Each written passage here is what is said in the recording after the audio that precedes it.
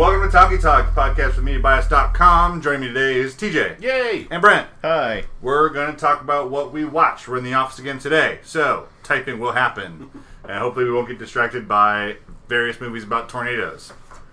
But I think we're going to start the watch list off, then get into some breezy, and then tell you what you should watch next weekend. But first, I think we're going to hear from our delegate from TJ, from the land of TJ. Yeah, I watched a ton, so I'll kind of pick and choose what I want to talk about. There are a couple that I want to talk about. I won't talk about the freeform chants I got locked into today because the remote control was too far away and I was a little hungover, a little tired when I watched the Julia Stiles film The Prince and Me. It's awful. Yep. Then I watched two really good movies that are like the quintessential movie for freeform, which used to be ABC Family, I think. I ended up watching The Notebook, which I've seen before. It's really good, though. If you don't think it's a good romantic drama, you're just wrong. And then a really fun Disney film that I had never seen all the way through, but is really good, too. Enchanted.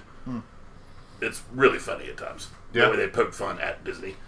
I saw half of that in the theater. The theater lost power due to a massive thunderstorm when I went to see it. No tornadoes in this podcast, Brent. This is just a thunderstorm. Tornado free. But yeah, if you haven't seen Enchanted, it's hilarious if you know a lot about Disney movies. It's a true parody. And also I found out something neat today. 5 years before Enchanted came out, Disney said no more completely hand-drawn animation. It's all going to be computers. Huh. And Enchanted is the only time they've reneged on that. All the animation in Enchanted is completely hand-drawn. So it looks like Snow White. Nice. But, cool. Yeah, so I did that today. It was a sad, weird day. But I watched some other stuff throughout the week. Watched a movie that I didn't know existed, which is weird with its cast and how much money it made. Anybody ever heard of the movie The Vow? Is that the movie with Ryan Reynolds and Sandra Bullock? No. That's the proposal. Okay. Yes. That happens before the vows, typically. The Vow is starring Rachel McAdams and Channing Tatum. Okay. I like both of them a lot. Yeah. Came out in 2012.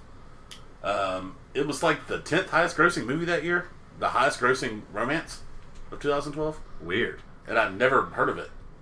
So I've definitely heard of it when it came out, but I thought it was a Nicholas Sparks book movie. Which would make sense if it made a bunch of money. Mm-hmm. But it's not. Apparently. It's an original movie, which is weird. They are married couple in Chicago. They play a hipster couple, which is real funny for Channing Tatum. But they get in a car wreck, and she has severe amnesia, forgets who he is, changes her personality completely, and it's all about that. It's not very good, Okay. but it's weird. I mean, it is very average for a movie like that. So it's about a car accident where she hits her head. It's called The Owl. She gets stoned from the car. The Vow. Oh, I thought that was a joke, and I was like, that's a good pun, Brett. it was. All right. See, Zilla backed me up. Yeah. I watched an independent film called Take Me Home. Anybody ever heard of this movie? It's different than Take Me Home Tonight, apparently. Would you call that an independent film? I mean, someone made it on their own. I don't know. Yeah, no. Take Me Home. Take Me Home. It is a very, very independent movie. Is that the Adam Scott, Josh Gad movie? No. I don't know what that's called. You know what I'm talking about? It's the movie with, that's about, their friends in high school, and that song was, big for them. The Take Me Home Let's Take Me Home Tonight. Let's Take Me Home Tonight. Damn it. Apparently, Chris Pratt's in that. Yes. Yeah, sorry, don't want to. These are movies. This is a movie none of us watched this week. Yeah, I've never heard of this movie. Take Me Home is weird. It's also very average. It's about a woman who finds her husband cheating and in New York, and she gets in the first cab she can find, and it's a guy who drives around in a cab where he tapes over all of the cab insignia, and he's broke, so sometimes he'll drive the cab around illegally. And he's just driving around starting a shift one night because he got evicted, and she gets in and she's like, just drive. She passes out in the back, goes to sleep, and she wakes up in Pennsylvania, and she decides she wants to go to California, and she'll pay him $10,000 or whatever to take her to California. It's them going across country and all the stuff that happens on the way. They fall in love. Okay. But the ending's kind of honest. Nothing crazy happens. I don't think they ever kiss or anything. It's just kind of like they're buddies. I'm looking at the cast, and the only name I recognize is Victor Garber, who's a character actor. So they are a real life couple. Yeah. And he wrote and directed it. Okay. So not going to be Sam what you would Sam know. Yeager. Yeah. He's been in some stuff you might know. Like one episode of bit characters in TV shows. Yeah.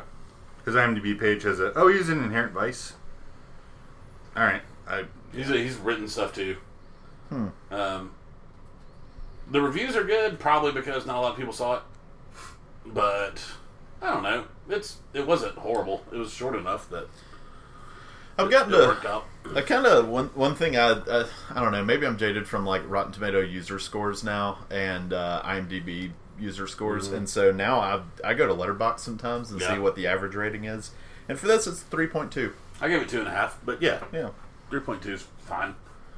I wouldn't be upset with that. I pretty much only use the Letterboxd average review score to determine, like, am I being too harsh or too generous with this movie? Yeah, I kind of like to see. Like, I go ahead and pick my score sometimes, and then I'm curious where I like it more or less than the average. Yeah, I pick mine first because just the way that I use Letterboxd, where I like search for the film and then click on the thing, so I rate it right there before I even click into it. Right. So I'll rate it and I'll look at it, and I might adjust like a half star, just because. Yeah. And Letterboxd is certainly susceptible to the same pitfalls of other user scores, but I think they're generally a little more serious and less like angry crowd motivated. There's also a lot of critics and directors on Letterboxd, so it's a good merge of like people like us and people like them. I feel like it's more insular. Like your score is just for you, and it's not to drive the. When you rate something, you're not doing it thinking of how like it will affect the overall score. Yeah, especially when you're rating a movie like this, which probably not a lot of people have seen. That was released in 2011. Mm-hmm. Like you're not looking at your mission critical rating, right? Yeah, that's well put. I did a rewatch of a great movie. I think it's great because Will Smith's great in it, and Margot Robbie's always great. But I know Brent's watched it before. Focus. Suicides. Focus. The jokes that are almost hitting today. You'll get there, buddy. I keep thinking you're making like folksy Brent mistakes, and it's like, oh wait, no. I should give him more credit because I do normally. You've seen Focus though, right? Yes. Yeah. It's I wouldn't call it like a great movie, but it's a surprisingly entertaining one. Far better than I would have expected going in for the first time. Have you seen it, Chris? No. I like Rodrigo Santoro. He's really good in Westworld. Mm-hmm.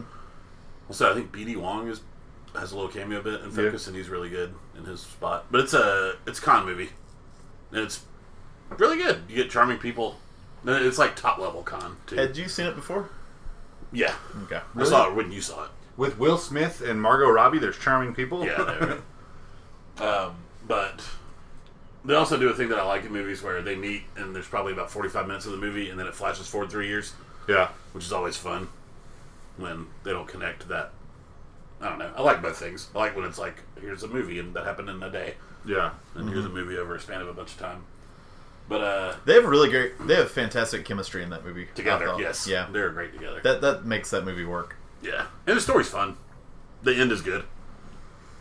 I don't remember even. It's a con on a con on a con. Yeah, I just remember like movies are, layers of con. It's like, oh, yeah. Well, Ocean's 11. Andy Garcia was in on it. Yeah.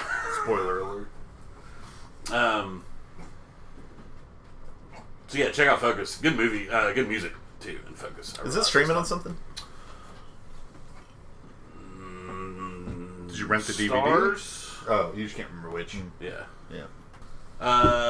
What else did I watch? Ooh, 5-star movie. Watched for the first time. Cass and I. John Carpenter's The Thing. Oh, From 1982. Y'all seen it? I have not. I have. Really good. Yeah, really good. Even with like the, I feel bad because David wanted this movie to be in the Talk of Fame, but I feel like this is what American Werewolf in London was trying to do with the special effects, and this was just so much better. This was still like shocking to me to see. Yeah. Even though it looked like obvious, like there's a scene where he's messing with blood in a petri dish in that scene, And you can obviously tell it's like a fake Kurt Russell hand because something's about to explode. Like the depth isn't right, but still really good and one of the best horror stories to come up with ever. Of like the main plot. There's a monster that is perfect at copying organic beings. Ah, okay. So nobody ever knows if he's there or not. Now it's a remake, right? But a very different remake. Like they kept the plot, they kept the monster, but they moved it to the South Pole. Al was telling me this. I didn't read this, so I hope I'm getting it right. But I think that John Carpenter saw the original Thing when he was little and wanted to recreate the feeling he had leaving the theater. So he made a remake, but it is very loose. Okay. Yeah. And then the movie was made. There's another one that came out. I forget what it's called. And it's from the side of the Norwegian people in the beginning. It's their story. And then there was remade again in 2011 with Scott Pilgrim Girl and 10 Cloverfield Lane. Mary Alison Elizabeth Pill? Winstead. Yeah. Again, a very loose remake of the remake. Huh. But fantastic, great ending. Great Had Kat seen it actors. before? No. Oh, that's crazy because she's such a big horror fan. Yeah. And that's like It's been on her list. it's widely hailed as one of the greatest horror movies of all time. I'm looking at some of the images of we know now John Carpenter body horror is like a thing. Yeah. But like some of the images of like disgusting crab thing with a head on it. Yeah. Like clinging to the ceiling. It's wild, man. Yeah. It is.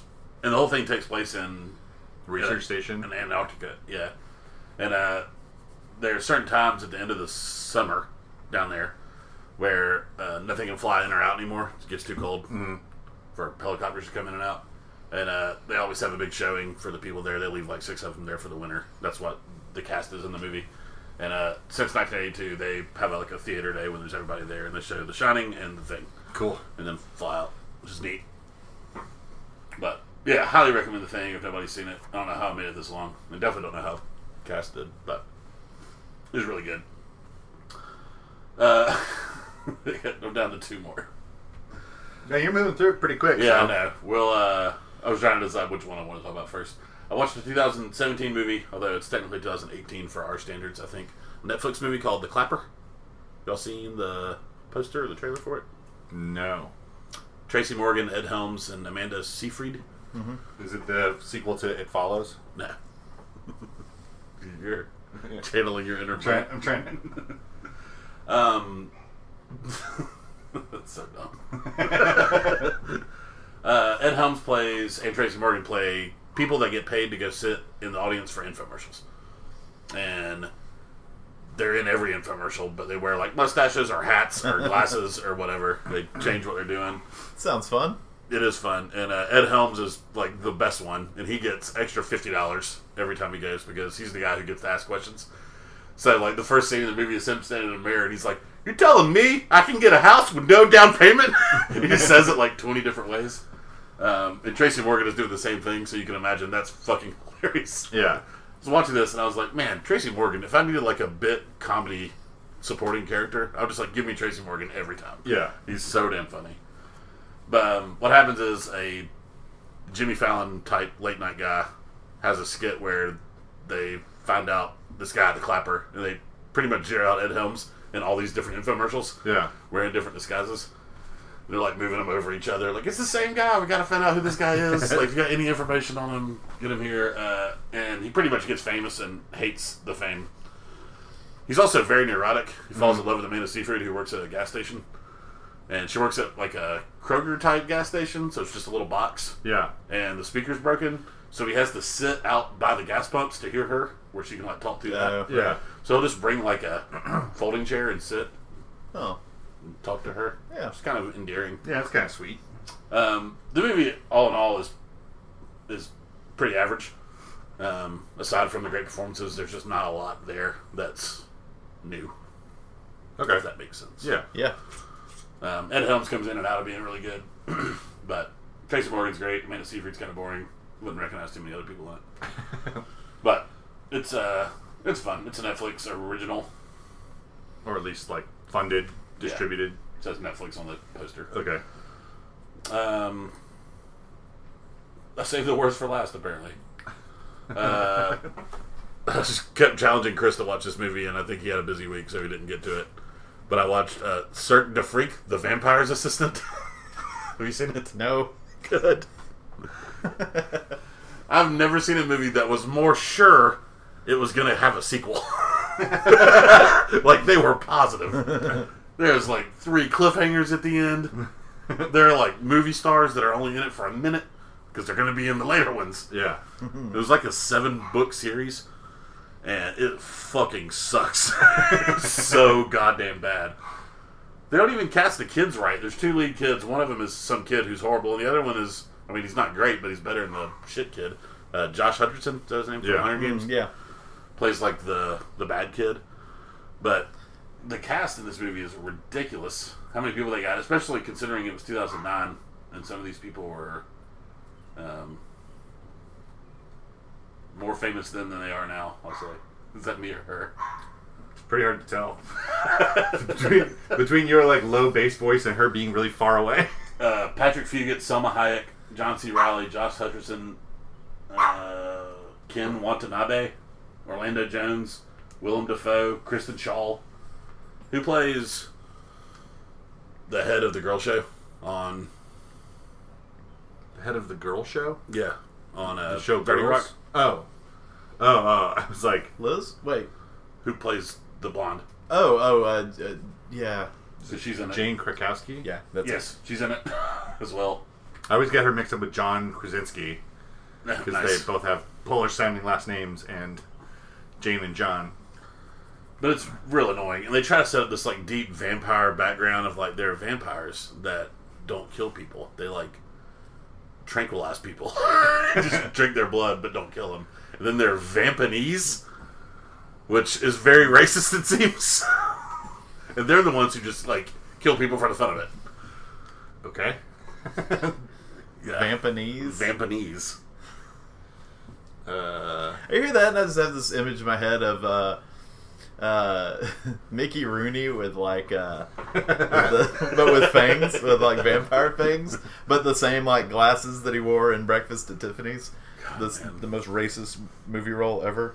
It's just awful. And then like the freaks. Kristen Schaal plays this woman who has like teeth that can bite through anything. Okay. Orlando Jones has A career? career at the time. No muscles or fat like on his belly, so you just see all of his organs. Okay. But he's okay. Jane Guzowski can regenerate, which seems like a superpower, not a something I'd be in a circus with. Like, oh, what a freak. She can never die. Orlando Jones has 2 bellies. Okay. No, Orlando Jones has the organ thing. Some other black guy has 2 bellies. Patrick Fugit's a snake man. A steak man? Snake. Oh. He's scaly. He doesn't have any of the cool parts about a snake, just scales. Just doesn't use lotion? Yeah. He's just ashy. So this sounds like it was 2009. That's like the height of the Twilight fervor, the let's put vampires in everything. Do you think that this is like a byproduct of that? Kind of before the let's put zombies in everything again? It's a mix of that and like, oh fuck, it's a popular young adult series. Let's make it into a franchise. Okay. Real quick. It was about the same time. Yeah, because 2009 is like a little ahead of the curve for let's turn every young adult novel series into a movie or TV show. Yeah. But it's like right in the Vampire Diaries, True Blood, Twilight, fucking... Twilight, I feel like Twilight kind of launched both those a little bit. Yeah.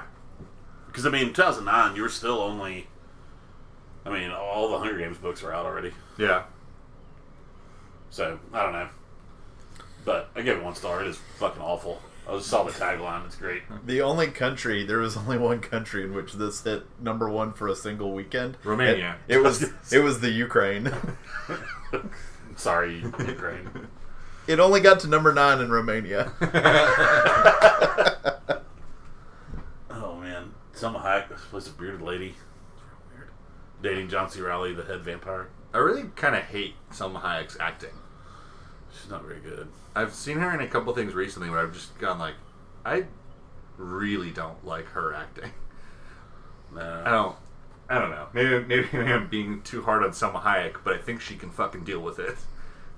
Yeah. I think she has she'll be enough $100 bills to wipe away those tears. I was trying to remember now, like, what launched her?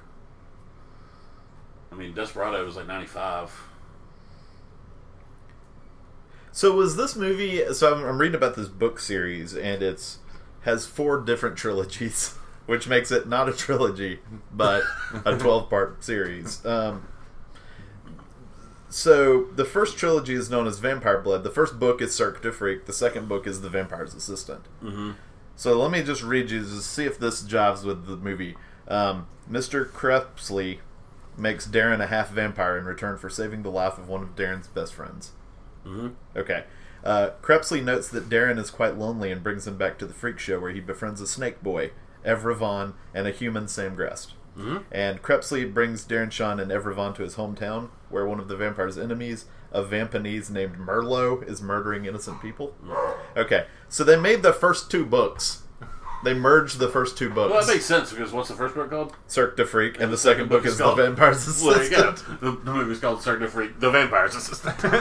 It's just funny to me that if it is 4 separate trilogies, that in anticipation of sequels to this movie series, they did 2 of the first 3 in the first trilogy, but not the third. Right. I was thinking maybe they would do the whole trilogy in one movie and they were going to make 4 movies, but instead they did 2/3 of a single trilogy. And I don't remember exactly Maybe they ran out of budget. what's going on at the end, but they're very like, you can't fight now, this war is not over yet. And they were like, it's not even close to over. And then like credits roll, and it's just like, oh my god, I don't think you're going to make another one 10 years later.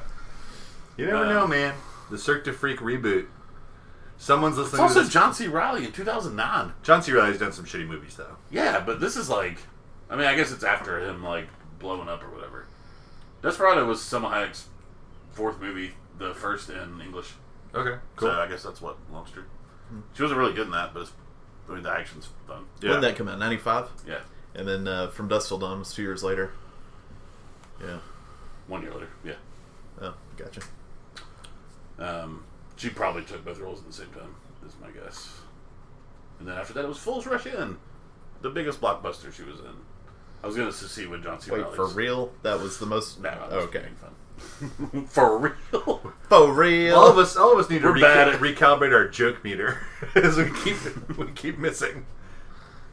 So So is that it for your watch list? yeah. I know you're busy investigating John C. Reilly's career, but That could take a while. No, I just looked at the big ones, the awards. You been watching any TV? Why don't you save part of that? Because I've only got one thing to talk about, so we can talk about that together. Okay. But any other TV? No. Okay. Playing anything? No. Okay. Well, yeah, but still playing Hearthstone 2 years later. I'll go. I didn't watch any movies this week. I have been watching a couple of TV shows. One, I'm gonna hold off till I finish the first season on it before I really delve in. But frequent podcast contributor Kelly has recently started watching one of the best shows of all time, Friday Night Lights.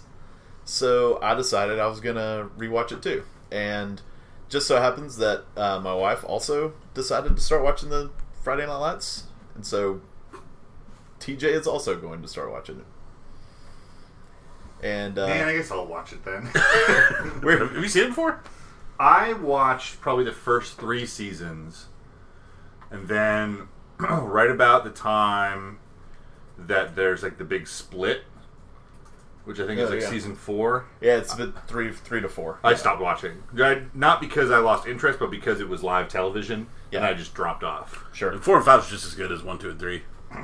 Yeah, I actually think 5 is probably up there with 1. Okay. The better seasons. That first season is so good. Yeah. It is so good. Yeah.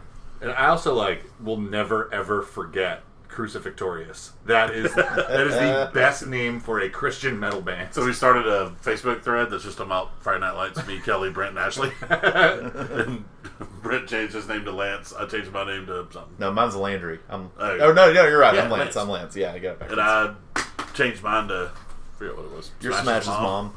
And Ashley changed hers to Crucifixorious. Yeah, she won. She won that little game. But yeah, no, it's a rewatch for the two of us. But it's my first rewatch. Have you seen it more than once, or have you seen just the one time? Yeah. Yeah. It's we were talking about it a lot too, and we realized that we probably could use a rewatch because we were getting all kinds of plot details wrong.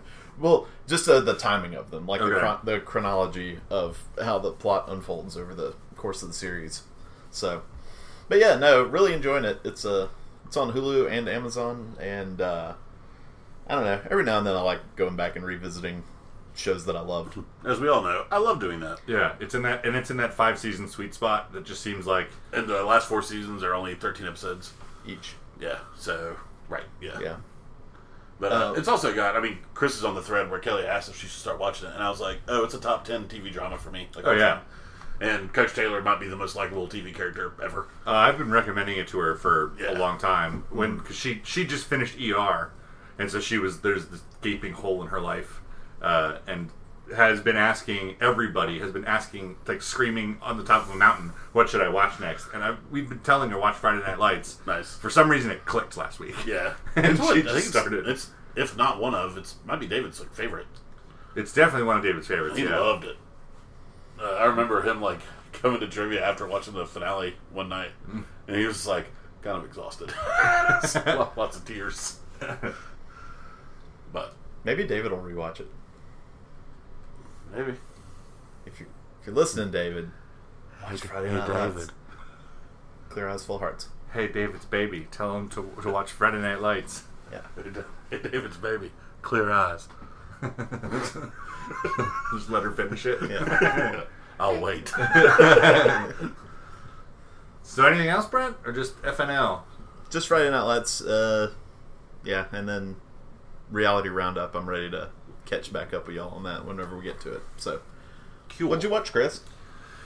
I didn't watch anything, but I have 2 other things that I want to talk about. This is not a YouTube diatribe this time. I've been talking about it or recommending it without having listened to it, but having heard someone whose opinion I trust recommend it. I listened to the podcast The Habitat. It is about this mission in Hawaii called Rising Seas, and it is 6 people, all scientists, all young people, all basically astronaut, age, occupation, and fitness. They go and they lock themselves in a habitat and basically simulate life on Mars for a year. I've heard about this. Yeah. So this is a reporter, Lynn, who basically hands them a tape recorder and says, record stuff, kind of give me some of your thoughts, whatever. Just use this as an outlet to just, send me the tapes every now and then. And it follows them from day 1 all the way through day 365. Not with an episode per month or anything, but with just kind of general themes. One of the episodes is all about are people having sex in the habitat? You've got 6 people who are all about 25, 26, in the best shapes of their lives, and who are incredibly intelligent and who are stuck together. And one of the people in the habitat is this guy Cyprian, who's French. The very first episode, he paces out how big the habitat is, and it's 33 paces by 33 paces. So it's a small space. But they do everything. They put on the suits and do EVA and walk around this volcano in Hawaii. They just have the walkie-talkie communication or the comms communication. They get instructions from ground about the mission. How long are they there? They're there for a full year. Okay. So it's not simulating the time it takes to travel to Mars. It's just if we sent 6 people to Mars, this is what they're studying. If we send 6 people to Mars, what kind of data can we capture? And they do daily, weekly, monthly surveys about how they feel, if they harbor ill will towards other people, if they're getting on each other's nerves, if their diets change because they stop cooking one type of food, all that stuff that they're trying to just meter out how effective that first crew to Mars we send. We just want data on the interpersonal relationships because that's the hardest thing. You can't math that out. Right. So It's really interesting, though. It's a little short for me. It's 7 episodes. They're about a half hour long a piece. But it's published by Gimlet, which I guess is like a science podcast network. But it's really good. I recommend it. It's really fun. They kind of break down how people pair off, how they like pick somebody who's like the annoying one who nobody likes, and they have interviews with them all afterwards because the reporters basically like they're going to be able to hear what other people say about them when they listen to this podcast. So I'm just going to go talk to them. Like the crew doctor gets on people's nerves. So afterwards she goes and talks to her, and she's like, "Hey, so I know this is going to sound really rude, but I kind of got the impression that you weren't everyone's favorite person there." And she's like, "Oh, well, that's okay. I was there doing my job." It's like, that is very emotionally mature of this person. But it's really neat. But I would recommend it to everyone. It's a really neat listen. I think I got it done between 2 different commutes. So, nice. I recommend it. While we're talking about podcasts, I'll jump in actually and with one podcast I've been listening to. I always forget about podcasts being something we can talk about. Yeah. No, there's podcasts I've been listening to called Cocaine and Rhinestones, and it's like just every episode focuses on like a crazy story from country music history. Yeah. From way back when, and that's cool. It's really entertaining, and it's they're long podcasts. Like each one's probably an hour and 20 minutes or so. Uh-huh. But I don't know. It's just hearing some of these stories are really, really fun. Like the first episode is about country singer Ernest Tubb and what led him to, in the middle of the night one night, drive to the house of the man who owned the Grand Ole Opry to attempt to shoot him. It's like nice. Ernest Tubb was well known at the time and he was really upset over some business deals and whatnot, and so it's just like the kind of but it gives you like a pretty full background on the people and whatnot. Like the second episode is about Loretta Lynn's song "The Pill," which was the most like banned song in country music history.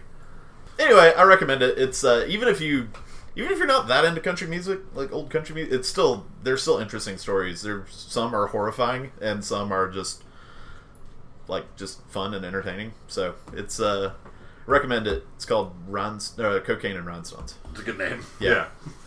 He apparently had. He mentions that he has enough. He did the first season in the fall of 2017, and he mentions at one point he's already got the first 3 seasons mapped out.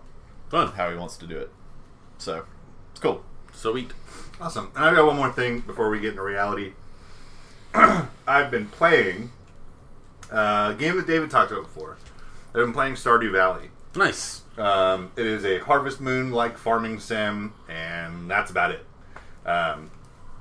But it's really fun, really engaging. One of those games I just want to get back to. But if you explain to somebody why you're hooked to it, they'll look at you like you're insane. Like any sim. Yeah. I've just planted a bunch of strawberries, and they're 3 days away from being able to harvest them and make a bunch of money. And I really want to play to harvest my strawberries. I get it. I understand that sounds like a stupid game. That it's basically a game where you have chores, and I really enjoy it. But yeah, that's my quick little hit on Stardew Valley. I really like it. I've been playing it because they just released co-op. I'm not playing co-op with anyone, but a bunch of people on YouTube have been streaming their sessions, and I was farm together. Yeah, so it's one person's farm, and then another person plays with them. All right. So it's sort of like a co-op. Yeah, it is. It's actually a co-op in both ways. It is fully cooperative and a cooperative. But yeah, it's just plenty of fun. Nice. But let's talk about Survivor. Yeah. Brent, leadoff man. Yeah, It's the quietest baseball. I got caught up. I got caught up on. I was out of town for the previous week's episode of Survivor that you guys talked about last week. So yeah, this week what happened? We lost Kellen. Finally. Yes. Which I don't know. this season, I think most people are just doing what you kind of expect them to do, except it's just been really tough for Laurel to navigate this season. Yeah, because if she gets out Donna Wendell, she's might be out next. But at the same time, she needs to. I mean, I still don't think you can. I think the best chance for anybody besides Donna Wendell to win is to take both Dom and Wendell. She told them that, too. I know. And I said it on the podcast before. Yeah. And I think if they both get out before the fire-making challenge, if one of them isn't sitting at the final three, they just got lucky as shit this season. Yeah. There's no way there's a plan to get them out when they know they both have idols. If they know that they can't vote them out at 4. The two of them, though, at some point need to turn on each other. And I mean, it depends. If one of them thinks they can win, it doesn't matter. Keep your vote around. They can't get the other one out too early, or the other one becomes, you know what I mean? Mm-hmm. The only person to get out. How does this season compare to previous seasons as far as two people doing like a hearty handshake and going final 2 and sticking with it this long? It's not. It used to be more common. I feel like in recent seasons there's been a lot more. I think that the attitude of game respects game has prevailed over the past few seasons, where it's just like, oh, if you backstab me, that's fine. I was planning on backstabbing you anyway. Okay. But this is, this season's been kind of weird. First off, there was the weird, like, they were weirdly tied to their original tribes in this game. More so, like, that's something that was the way to play. It's the way everybody played, like, the first 15 seasons of Survivor. That's what I remembered about original Survivor. Well, yeah. But now, like, I was telling TJ the other day, like, we're almost to the final episode, and I almost never can remember the tribe names. Yeah. At this point, because they stopped being Malolo relevant. and Navidi, though. But Navidi and Malolo, they keep talking about it. I don't remember what the other one was, but partially, it might be because of the way Donathan pronounces Malolo that sticks in my head. Those two did crazy things too. Where like Navidi never had to go to tribal. Somebody went to their first tribal with like 9 people left. It was Chris. Chris Noble got voted out. Yeah, at his first. And then Malolo had that string of just where they had to vote somebody else every time. They lost everything. Then they reshuffled, and then it was still Malolo. Yeah. And they reshuffled, and it was still Malolo. Right. But it's been a little unusual for recent seasons in that, like, it's just been a couple of small alliances, and there hasn't been a lot of shifting going on.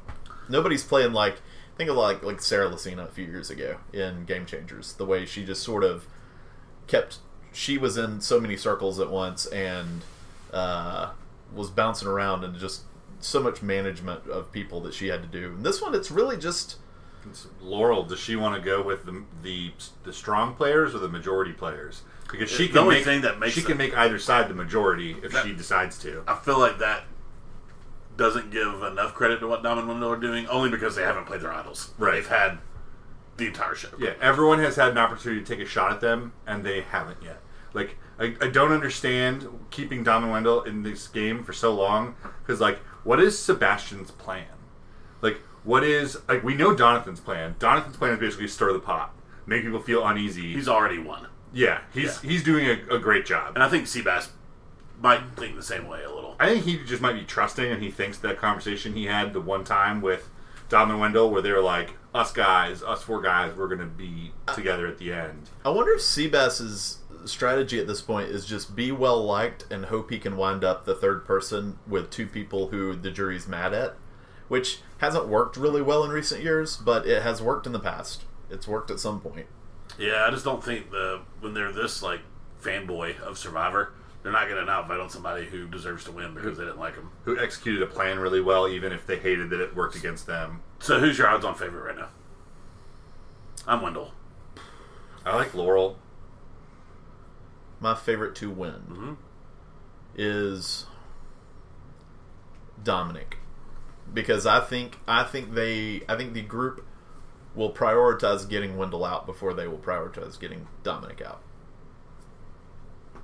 So I think for that reason alone, he's more likely to wind up in the final 3, and I just can't pick anyone else. I get the feeling that the cast... I get the feeling that we like Laurel more than the rest of the cast does. I just can't pick anybody besides Dom or Wendell, because the odds are one of them is going to be sitting there. You know? The odds are they make the vote. Right. If there's 6 people left and they each have an idol. I wonder if we will ever get that frank conversation, because like Laurel has to talk to Jonathan about the way he's acting, or like Jonathan has to realize that if he keeps doing this and making Dom and Wendell uneasy, that he's next, or he's going soon. Like, and so like the conversation has to be like, all right, Jonathan, either we go with one of your plans and we stick to it, or like one of us has got to go between the two of us, because there's no way we can get them both out in 2 tribals. Well, I guess they don't know they're making fire for the final. We don't know 3. yet. Yeah. My hunch is that they do know. But Okay. They say final 3 a lot. I'm going to take you to the final 3. Yeah. Like, us 3, we'll go together. They say that a lot this season. no, see, that's weird. I've been noticing they've been saying Final Four. No, they said it at the little school island. They've said Dom both. Let's go with the 3 of us sitting there at the end. And she said, the only way to go is if I'm sitting by y'all, us 3. Yeah. Yeah, they've definitely said. I've also heard them say Final 4. So, But I mean, there's always a final 4. and there's as always well. a Final 5. There's always Right. a Final 6. Yeah. I don't know. The only time I've ever heard of anybody talking about this is like y'all or people writing about it who aren't part of the show. So it's really weird, the fire challenge thing, that they haven't said it at once. I'm trying to think if I've heard a... I've Yes. looked for like production quotes and I Yeah. can't find it anywhere. It's all people like they're gonna do that again. So I don't know. I mean, it makes sense in my mind why they would do that, because it makes it less of like an obvious vote when you've got like a very basic alliance. Like I don't know the history obviously, but I don't think that there's a lot of surprises going from 4 to 3. So taking one person with immunity, excluding them, and then making 3 people build fire seems fair for a show that's about surviving on an island. Like, can you do the basic thing for human survival? I think also it comes from a place where it's like, it's very common to have like an alliance of 4 get to the end, Yeah. and then they vote out their leader, basically, to prevent them from winning. And so I could see this as I do hope all the players know about it, but I don't mind. I like the new rule just because it makes it harder to navigate for that, just to that end.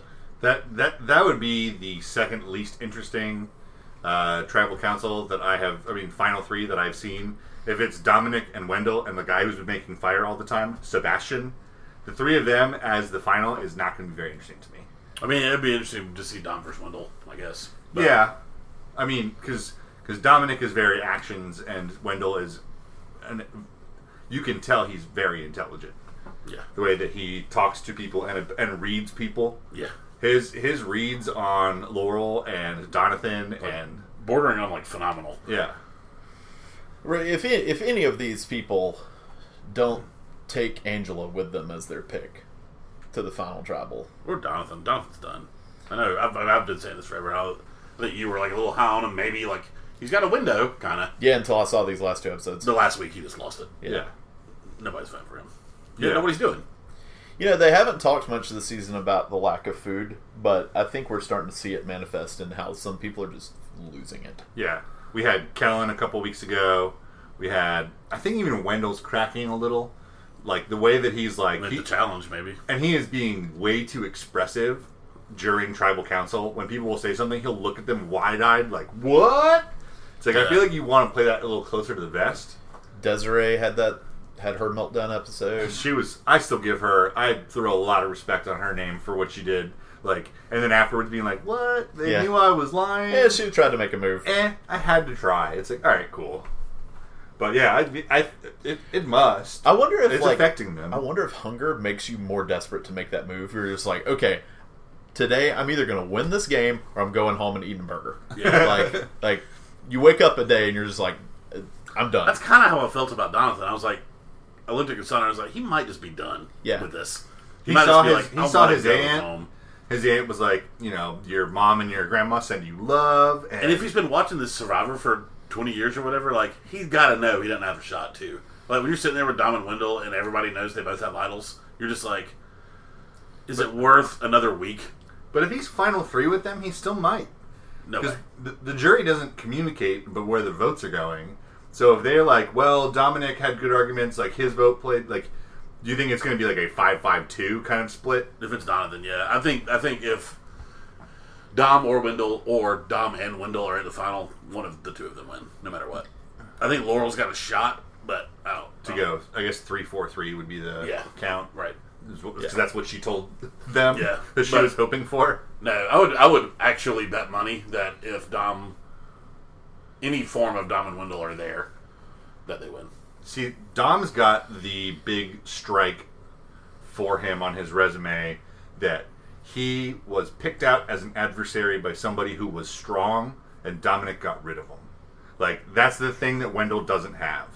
Is he doesn't have that, like, he didn't call his shot the way... Wendell has done, I think, an equally good job, but it hasn't been as flashy as Dominic. No, Wendell also never worn the necklace. Right. Dom has. You also you rarely get close votes at the end. Like last year was one of the closest, when it was Chrissy and Ben. Mm-hmm. It was one of the closer votes in recent years. It still wasn't close. Mathematically, it was close. Right. I mean, yeah, in the scheme of all the numbers that are numbers, it was close. I love what, like 7-3? Oh, maybe? Ryan got a vote too. No, it was 6-3. 6-3-1? Yeah. 6-3-1? Yeah. I mean, I would say the norm is... Like, even for this, for Wendell and Dom, I was thinking, like, it wouldn't surprise me if it's 7-3 in one direction or the other, based on I think Dom and Wendell would be close. Yeah. Probably closer than last year. Yeah, For it's... sure. Well, that's the thing that's hard for me to compute because they don't watch a lot of these, or haven't watched a lot of these, is last year with Chrissy and Ben, you had two people who played two completely different games. And so, people choose which one they want to reward. But this is two people playing the exact same game. They're both vote marshals. They're both like majority whips. And they get the votes in order. Wendell does a little more legwork there, but Dominic seems like he's the person with the machinations of the plan. So, like, I don't know if there's a discernible difference between how they've played until they have to play against each other for them to prevent someone like Laurel or even Angela. If Angela goes like immunity, then she's got enough of a record to hopefully split their vote and go, these two clowns work together. If it was the best two people who split the $1 million, then sure, they win. But it's not. I was here. I was not in their alliance, and I'm standing here on stage with them. Right. And then, see, I think that makes it more close and just not mathematically talking. I'm not trying to dwell on that. Right. But like, in the terms of it being close. So you could look at the jury last year and be like, 4 people are voting for Ben. This isn't going to be close. She needs everybody else to go her way, and that's not going to happen. Right. So it's not close. It's like an electoral college, look at it like in that kind of way. Yeah. Like this isn't a close, even though sure it's only a few votes. It's Yeah. not. It was never close. And that's the way I always thought about Ben. I can see Dom and Wendell. I hope they're both sitting there because that's the only way the vote's fun. Yeah. Yeah, because you really have... I think Wendell's going to be fantastic at interacting with the jury. And at the same time, I think... but I think Dominic, though, first off, is going to have the wife and kids argument, which Wendell doesn't. Which it's not the main argument, but it will factor in. Ben had the veteran thing last year. Yeah. It will factor into somebody's vote, probably. But also, Dominic had a more high-profile... Somebody coming after him, high profile with Chris, and he survived that. And I think that will carry a little more weight than maybe a few efforts to snuff out Wendell, which Wendell isn't really the one who snuffed them out. It was Laurel who just said, no, we're not taking out Wendell. Yeah. Right. So, but I mean, yeah, Laurel says we're not taking out Wendell, but you still have to trust that. Wendell snuffed out what was happening, obviously. Yeah. Mm-hmm. Or he's just dumb. And I don't think he's dumb. No, he did, yeah. I don't know, it's hard. I just don't... Laurel's got a chance. I don't think Seabass or Angela or Donathan have a shot anymore. I still think there's a chance that if Donathan's freakouts end up, like, pulling the tribe against Dom and Wendell... Because with 6 people, your first vote, if you have immunity on the side of the not Dom and Wendell, if you split your votes smartly enough, they can both play their idols, and then whoever they want to go home is going home anyway. Or one of them is going home. If Donathan is a whoever leads the charge and gets successfully one of them out, I think has a good shot of winning. So I think Laurel for sure. If Laurel wins the next 2 immunity challenges and Dom and Wendell don't go, she's an easy win, I think. That'd be 3 in a row immunities for her. Recency bias. Yeah. If Dom and Wendell go, she takes it home. But do you think the other 3 have that opportunity? If they win the next 2 immunities and go? I think Donathan could. If Sebastian pulls the rest of them in and goes, guys, now's the time to turn on them. If Sebastian's the one who, in front of the jury, can go, I got them 2 out. They ran the game and I got rid of them. And I got my immunity. Yeah. Like, maybe they all could. I mean, I could see Angela doing it too, honestly. Yeah, she's a beast at challenges too. She just can't figure out fucking that bridge puzzle. What? Like, that was so... Me and Brent talked about that. Oh my god, I yelled at the TV screen. I yelled, look at the bridge next to you. The one that's been done for like 20 minutes. The best burn was Probst, though. It's like, Angela's still struggling on the puzzle. There aren't that many pieces. I love, and then when Donathan was still struggling with it, he was like, Angela and Donathan keep going back and picking up the same puzzle pieces. Yeah, that's what Brent said that had to have happened. Is they drop one and they go, oh no. I don't know which one I just dropped. So I was thinking about, you think about like the economic factors for the final vote, and out of the 6 remaining contestants, I think 5, you could make the argument that they don't need the money. And then there's Donathan.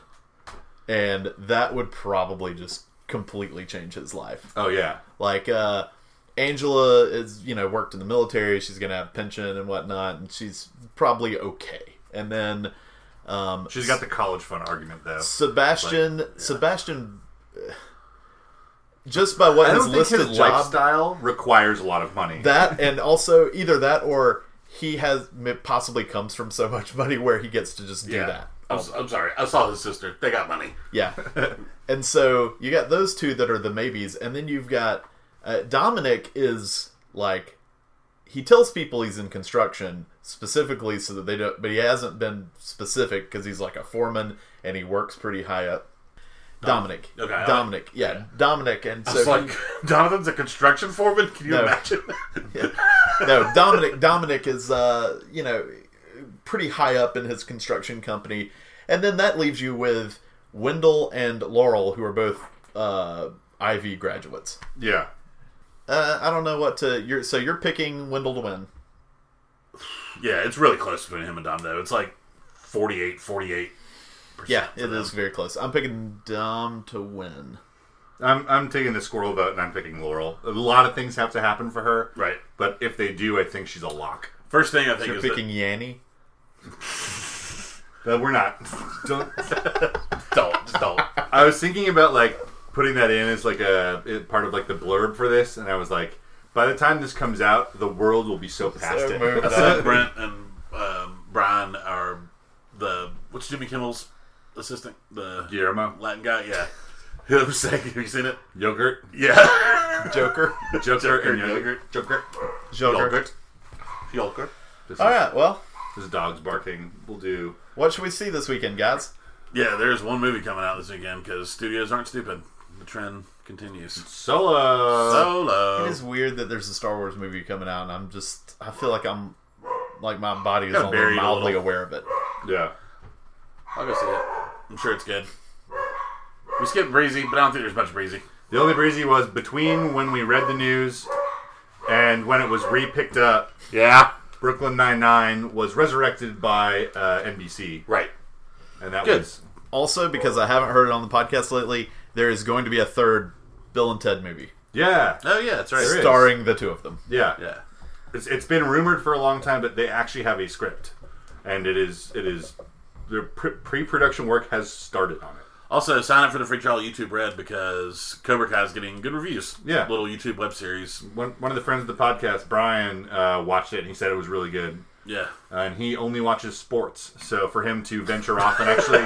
It's true. It is. For him to venture off into something fictional and really enjoy it, it must be a sign. Only TV show I know is he watches this Dragon Ball Z and they've got a ball. Yeah.